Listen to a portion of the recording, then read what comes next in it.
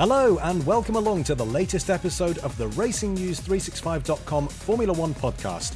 My name is Michael Butterworth and I'm joined today by Dieter Renken, Editorial Director of Racing News 365. Dieter, thanks as ever for joining me. We've just had a fascinating Monaco Grand Prix at the weekend, but before we talk about that race, let's talk about the event itself. Now, in recent weeks, you've described some pretty awful scenes in terms of travel and logistics at Miami and at Barcelona.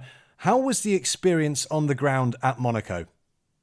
So, Michael, I basically, in order to get to Monaco, I flew from Brussels to Marseille simply because the airline offerings to Nice were either very inconvenient or very, very, very expensive. And ditto for example, the rental cars. So what I did is I flew to Marseille, which is about 180 kilometers from Nice, and then picked up a rental car there and then drove. It was about an hour and a half, just over an hour and a half's drive there. And then, of course, the same back on Sunday night. And that saved a fair amount of money. And I'm not the only one who did that. And I think this is something that we are increasingly being forced into, certainly until the airlines jack up their terrible service at the moment. I mean, whenever I walk into the media center, there are just tales of woe about people delayed by 24 hours, luggage lost, all sorts of things. Car rental prices, absolute rip-off. I mean, I've heard of figures of $600 for a Fiat 500 for 4 days. And, ultimately, we are a business and we need to ensure that we contain and cut our costs as much as possible. And if it means flying to Marseille to do that, then that's what it takes to bring the news to our readers. As far as the logistics in and out of Monaco were concerned, I mean, I heard some horror stories again on Saturday night, people waiting on the platform in Monaco station up to 3 hours because there were insufficient trains. This is all, frankly, a symptom of two factors. The first one is that for 2 years, there had been no or very little live Formula One for fans to attend. So they watched on television. We all know that, nothing beats the real thing. People want to at least experience it once a year or once in a lifetime or whatever. And of course, for 2 years, there was nothing on offer. And so now, of course, everybody is flocking to the races, coupled with the fact that the on-track action is improved. I mean, the FIA's F1 regulations have really worked. We have this rich seam of talent coming through. So we have this sort of double whammy. On the one side, we've got an airline industry that isn't jacked up, or a travel industry that isn't jacked up at all. And on the other side, we have a massive influx of fans who want to go to races. And, obviously, the numbers don't add up. And I feel desperately sorry for the fans. And I sincerely hope that Formula One, in its negotiations with its promoters, turns around and says, hey, you got to do more than just pay us the money and offer a safe circuit. You actually have to offer a premium experience to the fans who are paying an awful lot of money. Now, that sounds like a very simple statement, but on the flip side, if Formula One is constantly jacking up its hosting fees, the promoters will turn around and say, sorry, but we can't afford this. We can't afford better access roads or better parking. And equally, in many cases, the local authorities are contributing towards the race of not paying the whole race hosting fee. So if they were in for $25, $30, $35 million, they're going to turn around and say, well, really, we need $5 million to jack up the infrastructure, but we're paying you, Formula One, so we don't have it. And I think that this is something that really needs a lot of work and concentration on going forward.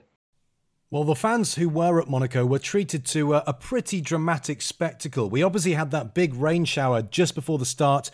We had a delayed start. There was then a formation lap behind the safety car. Then the red flag was thrown.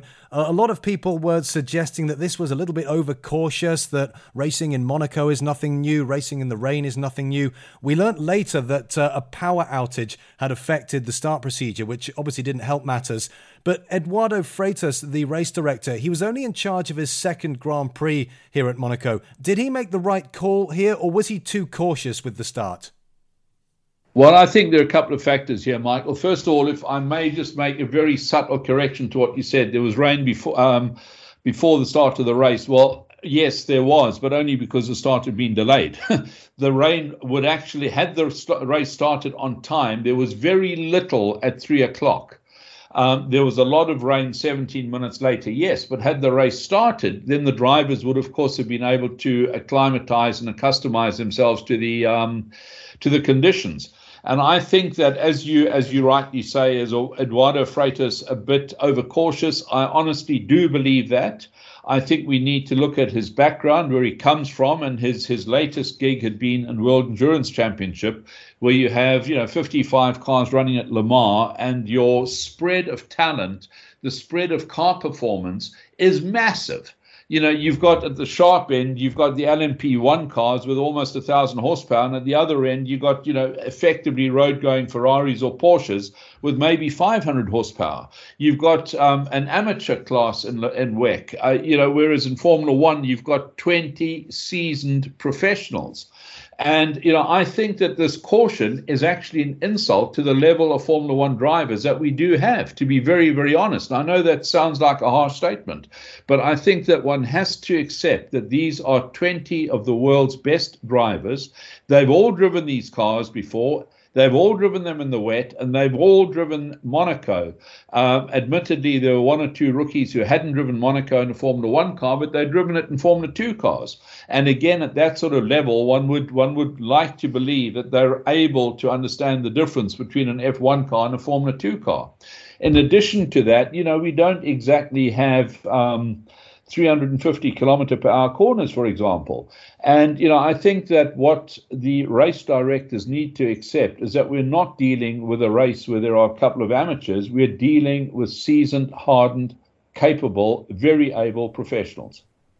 Well, once we did get a race on our hands, the tyre strategy here proved critical, going from those wet tyres to intermediates and then slicks at the right time. Sergio Perez of the leading four stopped first on lap 16, Charles Leclerc and Max Verstappen on lap 18, Carlos Sainz and Charles Leclerc again stopped, this time for slicks on lap 21, and then Verstappen and Perez did so for slicks on lap 22. Leclerc, of course, had been leading the race away from his pole position. He ended up compromised, losing time, and ended up fourth. And as the race carried on, that was as much as he could achieve as things settled down, and Sergio Perez ended up taking victory for Red Bull. So, did Red Bull win this race, or did Ferrari lose it? Well, they certainly won the race. I mean, I saw the checkered flag come out for Checo. But ultimately, we have to ask ourselves whether Ferrari very capably managed to snatch defeat from the jaws of victory. And frankly, to a very large degree, they did. That said, without being too harsh on Ferrari, I do believe that Monaco is one of these, particularly when you have these sort of changing conditions all the time.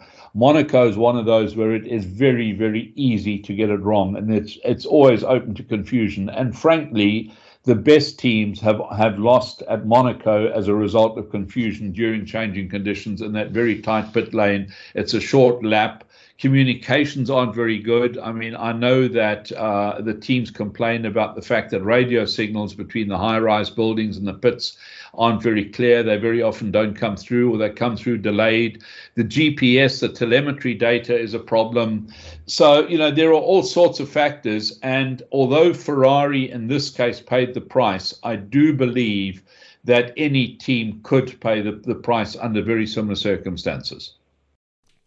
Well, you talked about confusion, and there was certainly a lot of that over Charles Leclerc's in-lap. Firstly, Ferrari telling him to box, then telling him to stay out when he'd already committed to come into the pit lane. Then he was compromised, waiting behind Sainz. Does all of this point to a few organisational issues at Ferrari? Well, yes. Ferrari have had, and they do have a reputation for, the odd organizational glitch, the odd bit of panic here and there. But as I said, we don't know whether or not the data that they were making all these calls on was 100% accurate.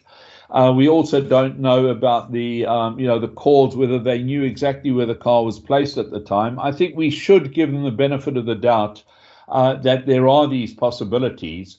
But of course, at the end of the day, the result is the same. Yeah, he dropped from first to fourth. Well, Carlos Sainz in the other Ferrari was very vocal on the radio, overruling Ferrari's desire to have him come in for intermediates, saying instead that he'd like to wait it out and go onto the slick tyres. And he might well have won the race, actually, if he'd not been impeded by Nicholas Latifi on his outlap. So was he right to overrule Ferrari in that situation? Correct. As I've always said, if is F1 spelt backwards. But ultimately, should the driver overrule the team as a rule? No. But when there are special circumstances, the driver is best placed to understand exactly how the race immediately ahead of him is unfolding. In other words, what are the conditions like? Whether or not a particular fast section has got good grip on inters, or whether it would be better on slicks or whatever. These are all little factors that the team doesn't know. Now, generally, the team does have a better overview, a helicopter view of what's going on, but Monaco is a special case, particularly in changing conditions. So, in this particular case, I think that Carlos was correct in certainly voicing his opinion and acting accordingly. Let's not forget that it is called a team, and the driver is part of the team. And teamwork cuts both ways. It cuts in the direction of the team, but it also cuts in the direction of the driver because they are one team. And I think that they'll clarify it internally and try and work out some procedure. But generally, the driver should not overrule the team. But there are always exceptions. And looking at the other side of that coin then, should Leclerc have maybe been more assertive on the radio and stayed out instead of coming in when his team asked him to? Well, I think the record proves to exactly that. Carlos was second and Charles was fourth. Does this create a bit of a dangerous precedent then for Ferrari where future strategy calls might be ignored? Because surely that's not what Ferrari want or need. No, of course not. But ultimately, we've got to accept that this race was exceptional on an exceptional circuit, under exceptional circumstances. And, I think that they'll clarify going forward exactly what the situation is. And I think the drivers are intelligent enough to realize that most times the team does have a better overview than they do, but that there will always be exceptions. And I think that, every rule, there is an exception to every rule. And I think that this should be seen against that light. Well, let's talk about Red Bull now, because they were the big winners from Monaco, finishing first and third after having qualified third and fourth. Sergio Perez taking his third career win. He obviously really enjoyed that one. He seemed the faster of the two Red Bulls all throughout the Monaco weekend. Do you think he's genuinely in the title fight now this year? He's certainly a contender, absolutely. I believe that Checo is driving better than at any stage in his career. I look at Checo in the paddock and I sort of see a very, very happy, comfortable guy, a guy who's just sort of quietly confident. There's no bravado about Checo. There never has been. But there's a sort of quiet confidence in him. Little known is that he had a third child between the Miami and Spanish Grand Prix. His wife, Carla, gave birth to a son that called Emilio. So he's got two boys and a girl now. He's in a very, very happy place. I believe that the contract to stay with Red Bull for another year has been agreed, that effectively they're looking for a pen. I think that should be announced before Baku. Certainly, my information from team sources is that. So let's see what happens. But I think that he's certainly a contender. And I think that Christian Horner will need to balance the demands of his two drivers very carefully going forward. On Sunday night, I said to him, Christian, your job as team principal is to win the Constructors' Championship. If the two drivers are first and second in the championship, it actually makes no difference which one of them is first, in other words, world champion, and who's the runner-up. And I said, how do you handle this? Who would you prefer? And he said, they're both Red Bull drivers. He said, frankly, I don't care which one of them is world champion as long as we win the Constructors' Championship. And I think this points to the fact that he's got some very tricky management coming up. I know that in the Sebastian Vettel-Mark Webber days, he was tested a few times when it came to that, and it'll be interesting to see how he handles this one. Well, the dynamic between Checo and Max certainly seems very good at the moment. Perez now, he's in his second season at Red Bull. It feels to me like he's closer to Verstappen than he was last year. Is that just a consequence of having 1 year under his belt at Red Bull and knowing the team and knowing the car a little more? Or is it a consequence of the change in regulations? Because we've seen in recent years, Alex Albon and Pierre Gasly really struggled to get the best of a car that had been designed around Max. Is the fact that Checo's closer this year, is that a consequence of the fact that the teams are starting with a brand new design philosophy and a blank sheet of paper? I think that there are various factors that come into play, and the one factor that is not discussed that much is the tyres. And, Checo's known as the tyre whisperer. Well, the tyres are completely different to previously. They do have different behavior. They're obviously 18-inch versus 13-inch diameter. They've got different sidewall constructions. They react differently with a car, which is a ground effect car, as opposed to a top-down aerodynamic design. All these factors, I think, have influenced it. I think that he's got to grips, if you'll excuse the pun, better with the modern or the new generation of cars than Max has, for example. We've seen him outperform Max on numerous occasions this year, which was unexpected coming into the season. We've seen something very similar at Mercedes, for example, where George Russell has got on better with the new era cars than Lewis has. And, I think that certain drivers battle to customize themselves with some of the quirks of these new generation cars. And I think that Checo's just done that better. And then again, coupled with this newfound confidence, coupled with the very happy domestic environment that he finds himself in. I really think that he's, at the moment, a very strong contender. And I think Max should be worried. How do you think Max will be feeling after Monaco? Because he looked like he was the second best Red Bull driver all weekend long. He only qualified fourth. Obviously, he might have been a little bit quicker if the flag hadn't been flown towards the end of Q3, but he was certainly second best to Perez, and yet he's still come out from this weekend having extended his championship lead. Is this just one of those weekends where you've just got to take it on the chin, realise that you maybe weren't at your best, and then come back stronger and try to win the next one? Of course. I mean, the season is 22 races long. We're a third way into it now. There's still 2/3 to go. I really don't think that we should be writing Max off because of one or two races recently. Let's also not forget that had it not been for the DNFs, which were not his fault, then he'd be way ahead of Charles Leclerc at this stage in the championship. So let's not be too harsh on Max. If anything, I think you'll look back on Monaco, turn around and say, hey, whoa, I've got to pull my socks up. And I think we'll see a more determined Max in Baku, for example. But what I do think we have is a sort of a wake-up call for Max. I think we'll see a more determined Max in Baku, for example, and thereafter. And, I certainly don't think that we should write Max off as a result of this one performance in Monaco. But equally, we shouldn't sort of have too high hopes for Checo after one or two sparkling races either. There's still a long way to go. But I think the encouraging thing is that Red Bull have got two proven race winners. At this stage, Ferrari only have one. Well, Monaco's long been known as a track where it's very, very difficult to overtake, and this year was no exception. We notably saw Fernando Alonso holding up a train of cars in the second half of the race, and he said afterwards that it was very, very easy to keep Lewis Hamilton and the rest of them behind. He just needed to put his car in the right position on the road. Does this show that Formula One cars have outgrown Monaco? These are, after all, the biggest and heaviest cars that we've ever had in Formula One history. So was this an exciting race in spite of Monaco rather than because of it? I think it was an exciting race because of the changing conditions, which led to drivers being out of position. As we've discussed, Charles Leclerc in fourth and Carlos Sainz up in second, etc. And equally, Lewis Hamilton in eighth place, running right behind Fernando Alonso, for example. I think the conditions contributed to the order. And I think at some stage, all the drivers sort of turned around and said, well, I'm going to stick to the points that I get for seventh or eighth place rather than go for any heroics and throw it all away. And I think that's why we saw this sort of procession.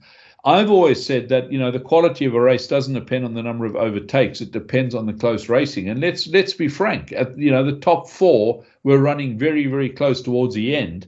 And they were all pushing each other. We're all hoping that there'd be a mistake up front, and there wasn't one.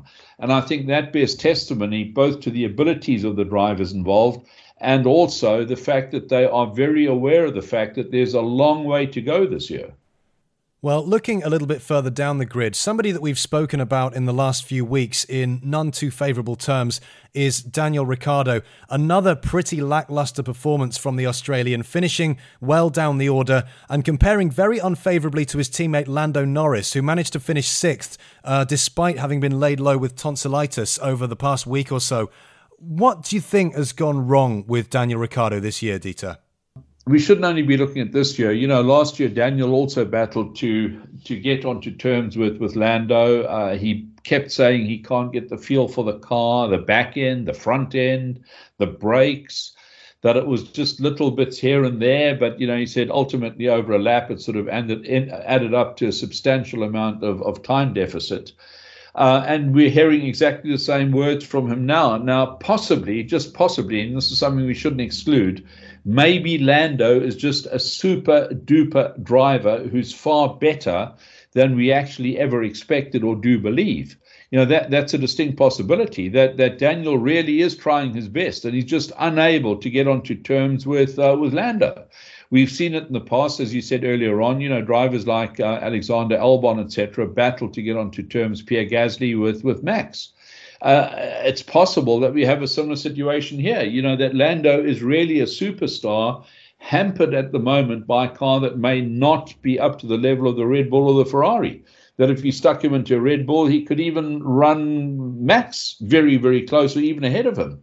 So, that is a distinct possibility. But on the other side, I do believe that since Daniel left Red Bull and he joined Renault for 2 years, he's now been McLaren for 2 years, he's kind of been a bit at sea, almost as though he realizes that the hopes of a world championship are gone forever. And that he's now just literally on a cruise and collect. And, that's a tragedy because the guy really had enormous talent. And at one stage, he overshadowed Sebastian Vettel at Red Bull in the same car, etc. And, it would be a great tragedy if this is a talent lost. But unfortunately, I think it's pointing that way. And I think that, I certainly would be very, very surprised if McLaren retain him for next year. And I'd also be surprised if he does get snapped up by another team. Well, if McLaren do decide to dispense with Daniel Ricciardo, the attention is going to turn to who they might get to replace him. Now, there's been a lot of talk about Colton Herta, the American IndyCar driver, maybe coming over and taking that seat. But presumably it will take quite some acclimatization for him to be ready and up to speed with Formula One and with racing on this side of the Atlantic. So who might they get to jump in next year if a seat becomes available? Well, we're all talking about Colton Herta all the time, but the one thing we tend to overlook is that Pato O'Ward, the Mexican IndyCar driver for McLaren, was given a test in Abu Dhabi last year. He's due to have 2 rookie tests this year, certainly at least 1 rookie test this year with the team. So I think that if an IndyCar driver does make the switch, it will probably be O'Ward rather than Colton Herta at this stage. However, I do believe that there's also plenty of talent in the paddock, both Formula One talent and Formula 2 talent. And I think that McLaren are potentially spoiled for choice. There are also drivers like Felipe Drugovich, for example, who's leading the Formula 2 championship, who's come on very, very strongly this year. I know that teams are looking at him at the moment. So, there is lots of potential out there. Well, somebody who came up from Formula 2 last year, in fact, the only driver who's a rookie on the 2022 grid, somebody that we haven't spoken about much in recent weeks is Zhou Guanyu. Now, he finished the Monaco Grand Prix in last place, quite some way off Valtteri Bottas, who has 40 points this year, to Zhou just having scored a single point on his debut. Does he need to improve his performances if he's going to stay at Alfa next year? Oh, absolutely. But, let's not forget that all drivers, unless they're driving at 10/10ths every lap, every race, need to improve. That's the name of the game in Formula One. And absolutely, Zhou needs to improve. I did put to him when I spoke to him in Barcelona that maybe that point that he scored in Bahrain, the opening race, sort of flattered to deceive, that maybe he thought it's a lot easier than it's turned out to be. He denied that, but I do believe that he does have to have a look at his performances, particularly given the fact that Valtteri Bottas is a regular points runner and, has come close to a podium in recent races. So, sure, Zhou's got to pull his socks up. But, Formula One is a harsh environment. If you don't deliver, you're out. He's had his chance as the first Chinese driver to hold a race seat. It's now up to him to, prove that he deserves to be there and, above all, deserves to stay there. Well, let's look ahead to Baku now, the next race on the calendar in a couple of weeks' time. A very unique challenge for the teams and the drivers, a combination of very, very long straights, very tight, twisty sections, and of course, it's on public roads. How do you think these 2022 cars are going to cope with the unique challenges that Baku is no doubt going to present? I think that the drivers are going to be in for a massive shock, particularly those with cars that have a tendency to porpoise. I did put this to Lewis the other day, and I said to him, you've got a very, very long straight. And, that's really where porpoising becomes a major issue, because what you have is the ground effect sucking the car down until it can't anymore. The seal breaks, and then it bounces up again, and then gradually it comes down, then it bounces up again. And he said, he sort of feared that. And the other thing is, I think that Baku is a combination of street circuit, yes, but also a very, very long straight. So it's almost a hybrid kind of circuit. And I think that's going to make it particularly interesting to see which of the cars have got the rear end grip, but also have the aero and the ground effects right. I think this is potentially the biggest challenge. In the past, what we've had in Baku is you've had two potential configurations. You've had very low downforce to get the top speed down this massively long straight. And then they've paid the price through the twisty bits, or they've gone the other way and they've gone for high downforce, very good twisty bits, but then compromise on top speed. And I think it's going to be fascinating to see who gets it right with these ground effects cars, and of course the fact that we've got these 18-inch tires. Well, you talked about the porpoising there and the effect that that's going to have on the cars on that very, very long straight.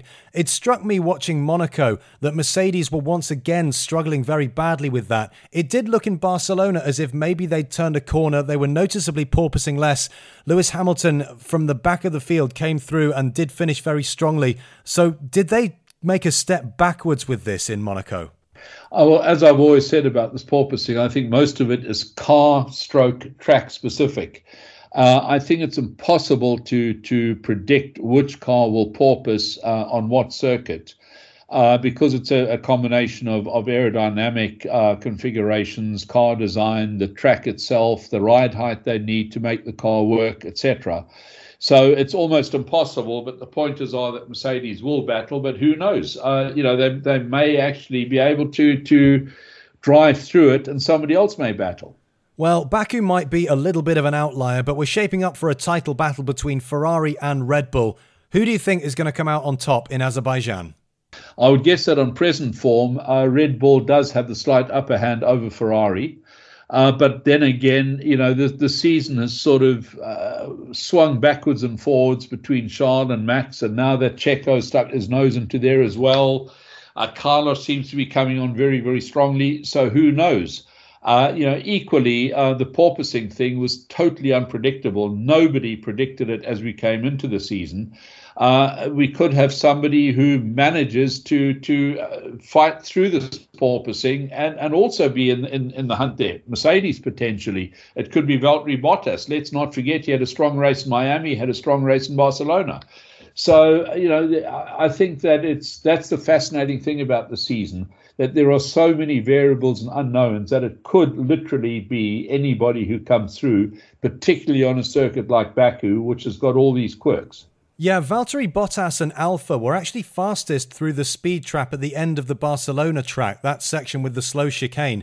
And the Alfa's wheelbase is relatively short among the 10 teams. Is that going to mean that Alfa are going to be very, very quick through that tight, twisty section at the back of the circuit?